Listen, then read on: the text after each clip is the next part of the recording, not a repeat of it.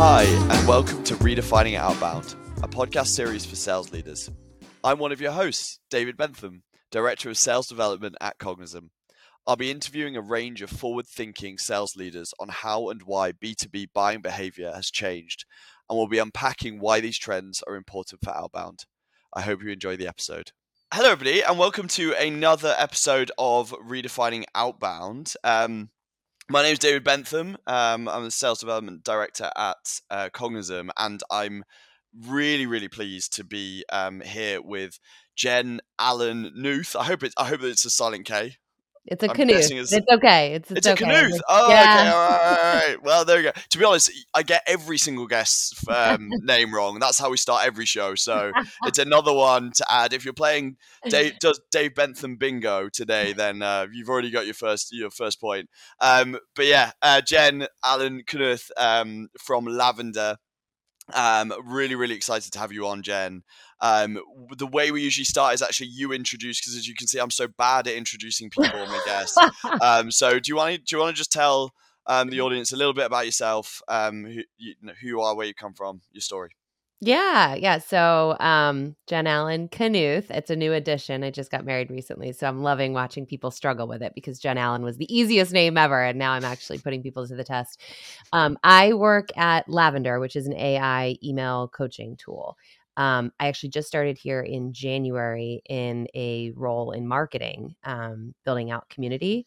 And prior to that, I spent the last 18 years as a frontline salesperson for CEB and Challenger. Challenger was the company behind the Challenger sale book. So I actually spent my entire career as a salesperson, and now I'm jumping over in the marketing pond.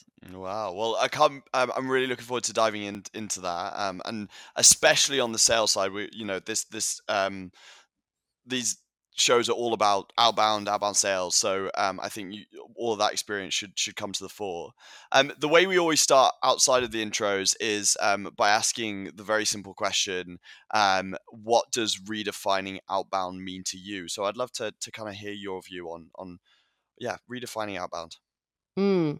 I think we have all been spoiled rotten with all of these tools that allow us just to send so much outbound. Like largely, if we look at it, it's kind of like a kid with a new toy, right? Like we just use that toy, we beat it to death until it actually doesn't do what it's supposed to do anymore. And I think that's what outbound has kind of come to these days. So when I think about redefining outbound, I think about honestly going back to the core of what makes humans want to talk to one another. It's feeling seen, heard, understood. We'll talk about this I'm sure later, but it's giving a shit, right? Giving a shit about what that business does, what might be hard, and aiming to actually help as opposed to just aiming to just get meetings booked. So that's what it means to me. Okay, love that. Really love that.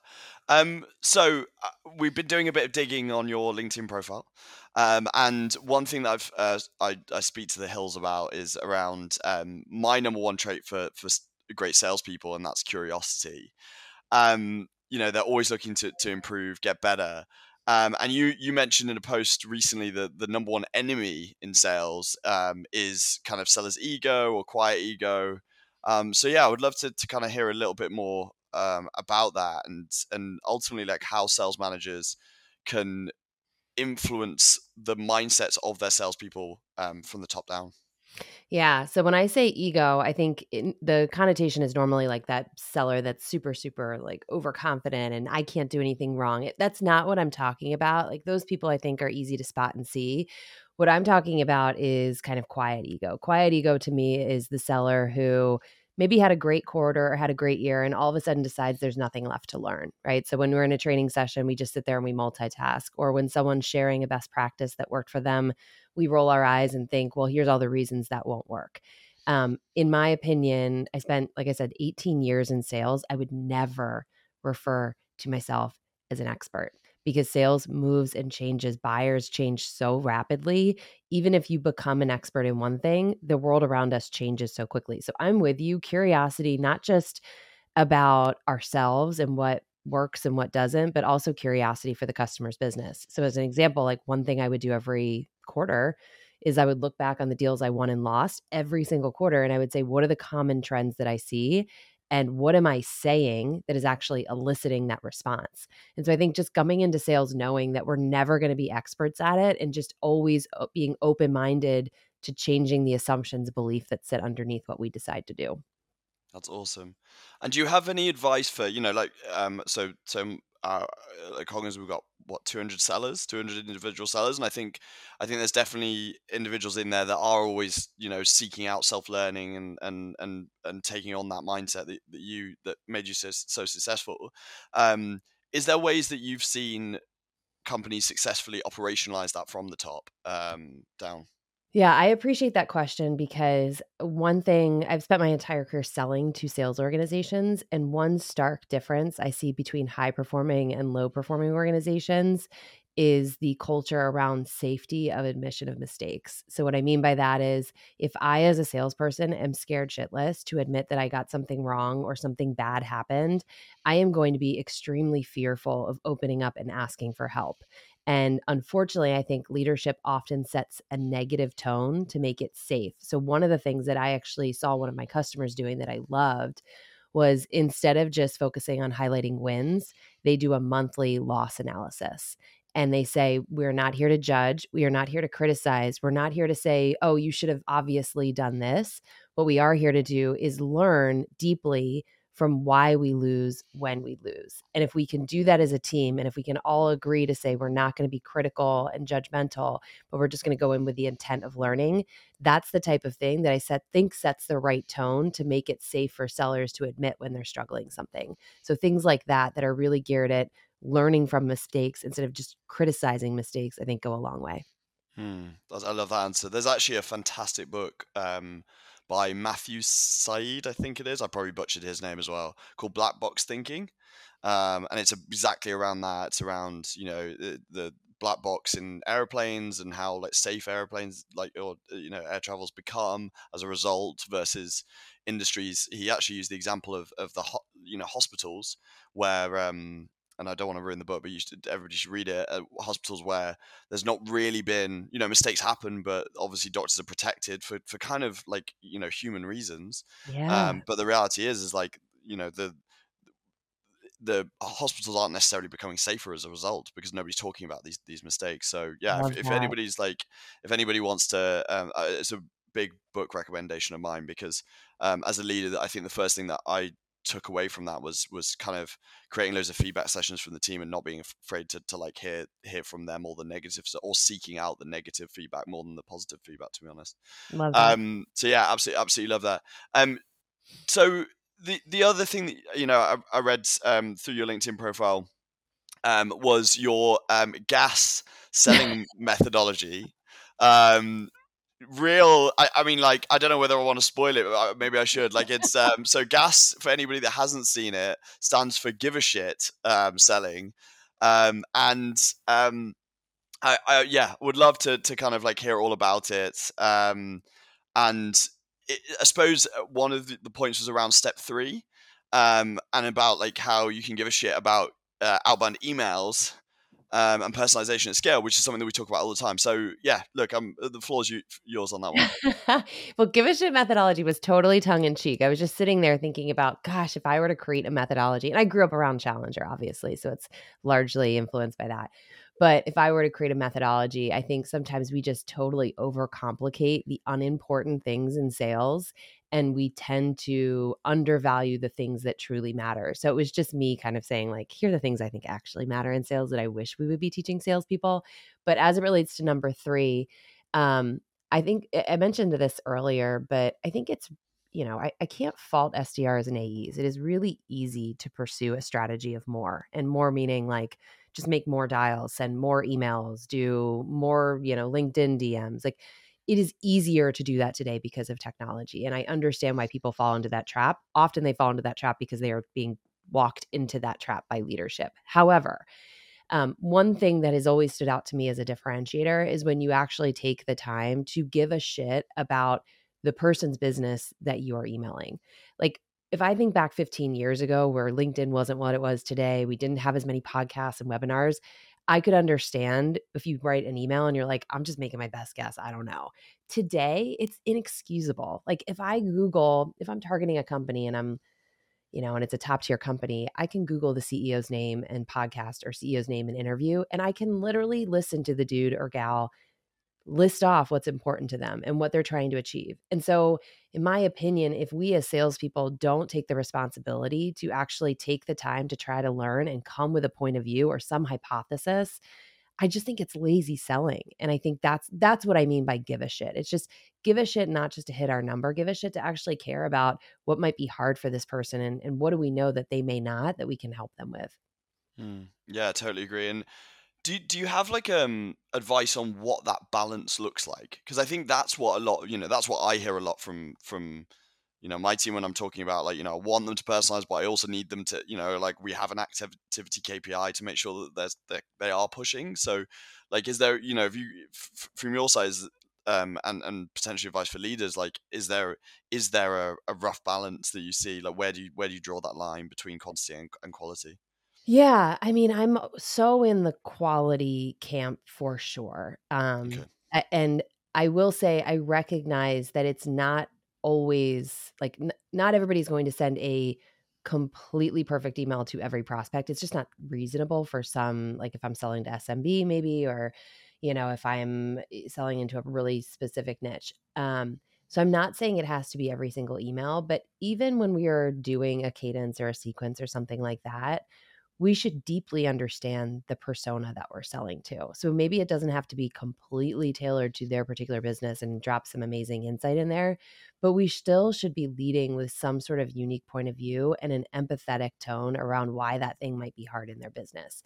I just don't see a lot of sales organizations prioritizing that, right? It's like you see a lot of messages that are like, as a VP of sales, you're probably this. And it's like, that to me is an alienating, right? Like if I'm a VP of sales and you lump me in with all other VP of sales, what am I going to do? I'm going to push back and reject. Like I'm unique. I'm a special flower. I'm special because. And so I think we just have to be really mindful about how we're teaching our sellers, our SDRs, our front lines to communicate with people so that they still feel seen and heard, even if they are part of a sequence. Okay. And do you think like email automation is dying then? Is it going to, is there a place for it anymore? I definitely think there's a place for it when used responsibly, right? Irresponsible usage where I'm just going to blast everybody about who we are and why we're number one and what makes our solutions great and all of our case studies and all the logos we work with, to me is irresponsible because it's totally self-obsessed. I use this analogy. It's not unique to me. Lots of people talk about this, but about dating, right? If I went on Tinder and Bumble and I just blasted every single connection with like how many sit-ups I can do and like the fact that I won the fifth grade spelling bee and my friends think I'm funny, no one would wanna talk to me. Everyone would be No, like, "You're that's what I'm doing the wrong. That's what I'm best." realizing now. But we do this in sales all the time. We send these totally self-centered emails. So I don't think sequences, cadences, automation is bad, but I think we have to be responsible when we're using it to say, are we actually saying something that matters? Are we saying something helpful to someone who's struggling? Or are we just going in and talking all about ourselves? Awesome. You in that methodology, you in step 4 is all about inaction and the cost of it. So Mhm. can you elaborate on that for the audience a little bit? Yeah. So I think most of us, when we learned how to sell, we were all taught that people buy because you have a better solution, right? Like I have a 15 time ROI. I'm going to save you all this time and money. And so naturally, that's what we as salespeople often go in and try to convince people. But I think what a lot of us have seen is I can go in and say, hey, Dave, I can give you a 15 time ROI on this. And you'll look at me and you'll say, you're right. This is a better way of solving the problem that we're doing right now. But the reality is we've cut costs, we've cut people. There's no way I'm going to take this to my CFO because I'm trying to avoid risk. I'm trying to avoid unnecessary change.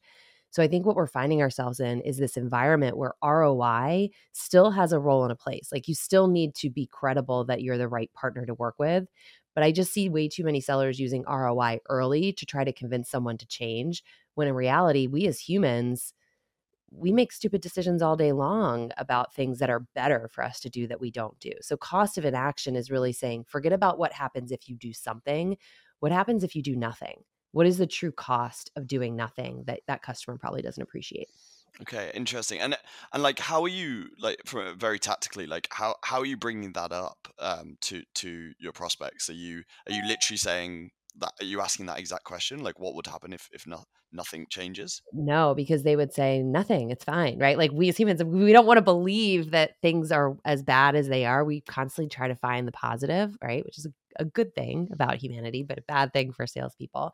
So what I do is I help do the math for them, right? So I, as an outsider to an organization, cannot say, "Hey, this problem is costing you exactly this," but I can give you a formula. So as an example, one of the things when I was at Challenger and I was selling, I would do is I would say, "Okay, all the research we've done shows that on average, you're losing 38% of your deals to status quo.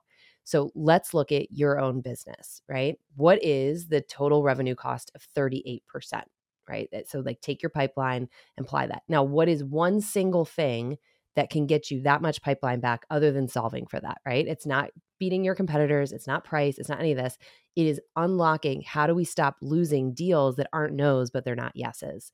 And so, by giving them formulas, another one was like, look at your pipeline and see how many opportunities haven't had a conversation with a sales rep in the last 60 days.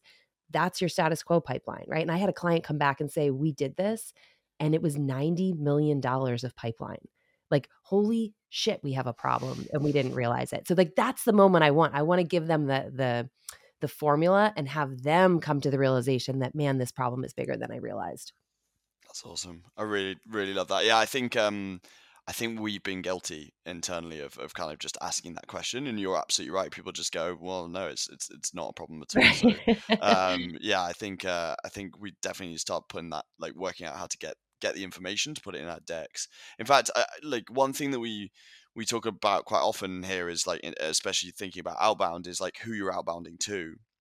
Um, for that kind of information that you just mentioned, like,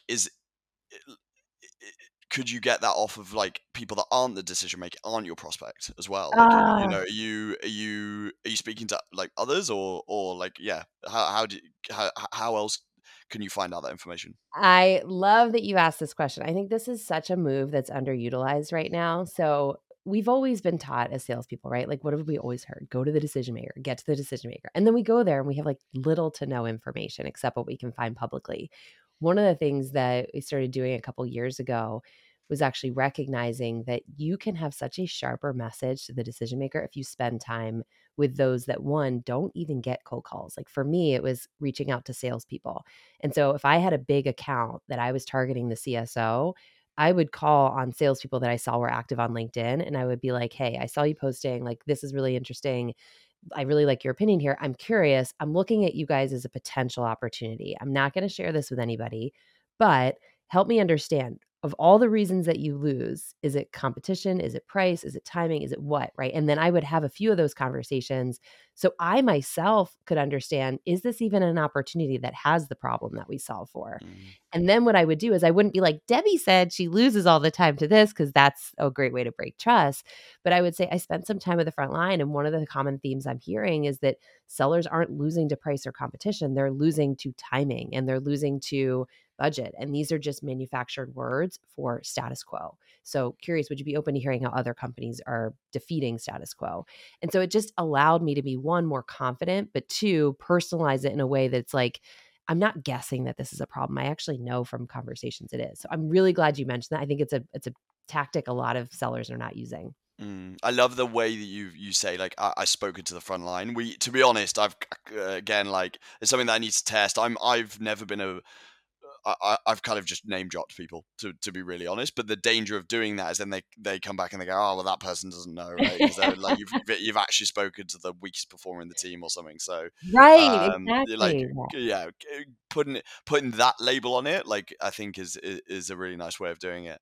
Um, obviously just, like, an element of multi-threading there, but I want to speak more about multi-threading, because I think one thing we're seeing at Cognism is, previously perhaps, like, our product could be bought by managers, and I'm sure there's lots of the audience that are feeling this as well, where, like, yeah, previously, like, what, maybe, we could speak to one or two people and actually they could get sign off pretty easily, but now, like, macroeconomic forces, everything that's going on, we're seeing more and more people needing to be added to the process to get things over the line. So, in your methodology, you speak about, like, how important it is to basically frame in order to grab other people into that conversation. Would love to kind of dive into that, and and why it's so important. Your side. Yeah, so I will be very honest with the fact that, like, I lost a ton of deals to lack of consensus, and that's what forced my hand to figure out I've gotta figure out a different play because what I'm doing isn't working. So if you look at the research, right, when I was at Challenger, one of the things we studied was how many people on average on the customer side are getting involved in a deal, and from 2015 to 2020, the number jumped from 5.4 to 11.2, and that's before COVID, right? So it's like COVID was a whole nother risk event. We just went through the SVB crisis. Like it's a whole nother risk event. So I think we can assume that that number is just going to continue to rise because people are saying, I don't want to be the single person that said, buy this thing. Because then if it doesn't work, it's my neck on the line, right? So it's like this nature of a customer to say, I'm just going to get everybody's opinions that if it fails, I can be like, all y'all were on this bus. Like it wasn't just me. And so I think one of the things we have to be mindful of is when a stakeholder, a champion that wants to buy what we buy or what we have to sell, if they go back to the rest of that buying group who has not been involved in the conversation, that buying group lacks complete context as to why this solution should even be prioritized. And so I think as sellers, we actually have to be the ones to slow down our champions to say, I know you're now so excited to shop this around and you want to go to everybody and say, let's buy lavender, or let's buy cognizant. Like I know that, right? And I'm just as excited as you are. But what we need to do is back the team up and get them to agree that this is even the right problem to solve first. And so I'll actually write the note for the champion to say, I spent time with Jen. She has some unique observations on this problem that we've been up against. Anybody have any issues with us coming together and talking about what we've seen as it relates to the problem happening here? And it's problem centric. It's not solution centric because if someone's going to buy a solution, they have to believe that the problem is important. And I think that's where we often fall down. And so then in that group meeting, again, patience. I'm not saying, here, let me tell you all about lavender and why it's great. I'm actually backing them up to say, when I spoke with these two people, this is how they articulated the problem. I want y'all to disagree to this. Where do you see it differently? What do you think is more important? And I want them to do that with me as opposed to like I show them their solution and then they go behind closed doors and then they talk about whether or not it's important. And I Mm. think when we stay true to that and we don't try to convince groups of people you should buy my thing, we end up being pulled into that group because we're adding value to it. We're helping them facilitate a constructive conversation. And so I think it totally changes the game for what we as salespeople need to be doing when we're selling to buying groups instead of buying individuals. It's brilliant. The element of control, like from the from the seller's side, is so incredibly important. And yeah, like so how.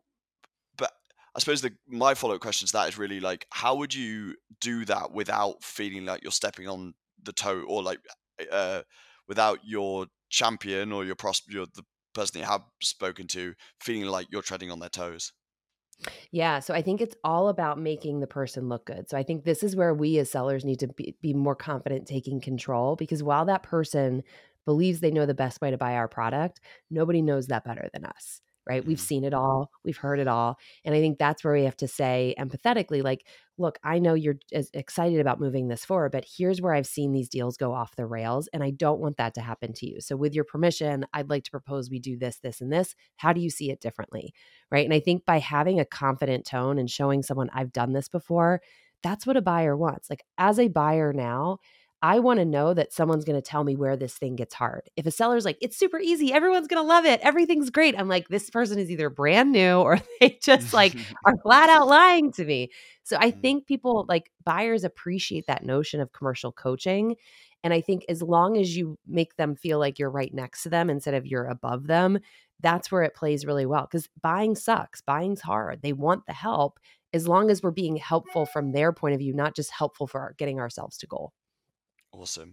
And final piece on multi-threading, similar to the question I asked at the top of this, just around like how leaders can operationalize these kind of things. Have you seen or like done yourself any like really great tactics for making sure, like from a management standpoint, in making sure that your sellers are multi-threading in the best way possible?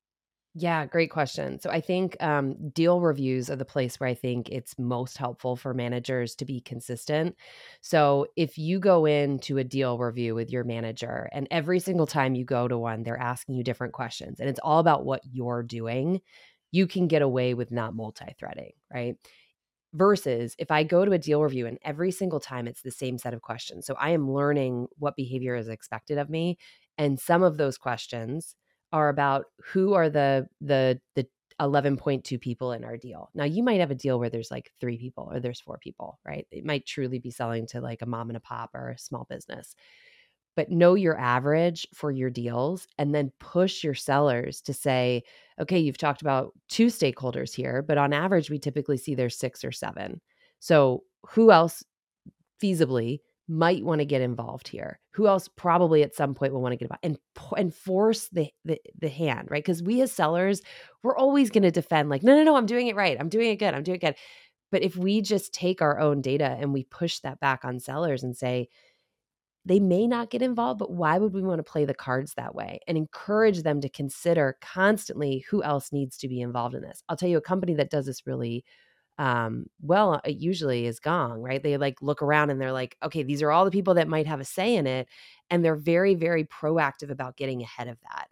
And so just being mindful of that and as a manager coaching to it versus just like, hey, it's happening. What do we do now that it's happened? Mm. And this, I'm going to give a small shout out to Gong because we're Gong customers, and they actually have in their tool suite like options to help recognize the lack of multi-threading. So they're Yes. probably so successful at it because of the product that they sell. So small shout out to Gong there. Um, Jen, thank you so much for today, and for the session. Ever like so enlightening. Great, fantastic points around sales, and also improvement to my dating game, which has clearly gone wrong so far. So It's a you know, real it's a real win. win, a personal win for me, that's for sure. Jen, do you want to just before we wrap up completely, tell us about lavender, and if anybody's interested in lavender at all, like where they should go to take a look. Yeah, so I think it goes back to the question you asked in the beginning, which is redefining outbound. Like, how do we think differently about it? The thing that made me come to Lavender, because like I said, I spent 18 years with the company and then I came here doing a totally different job, was the fact that I believe they are really helping salespeople stop sending mindless emails. So if you want to check out Lavender, think of it as kind of like a manager that's in your inbox and it's coaching you to say, hey, that sentence is too long. That word is too big. This is a cliche. It's going to make it sound like a sales email and it's grading you as you go and you write it. So even as someone who's sold as long as I have, I still get B's and C's on this thing all the time, and I rely on it to help me write outreach that doesn't suck. So check it out at lavender.ai. You can actually try it for free for 7 days. Awesome. And then for anybody looking to follow you, like where should they find you? Yeah. So I've done one TikTok. I never give out my handle. If someone can find me, they're like a super sleuth. I'm all about LinkedIn. So Jen Allen-Knuth on LinkedIn. Awesome. Awesome. Jen, thank you so much again for your time. And yeah, for everybody listening, thank you for joining us. And I'm sure and hopefully we'll see you again on the next episode. Thank you Thank you so so much. much. Cheers.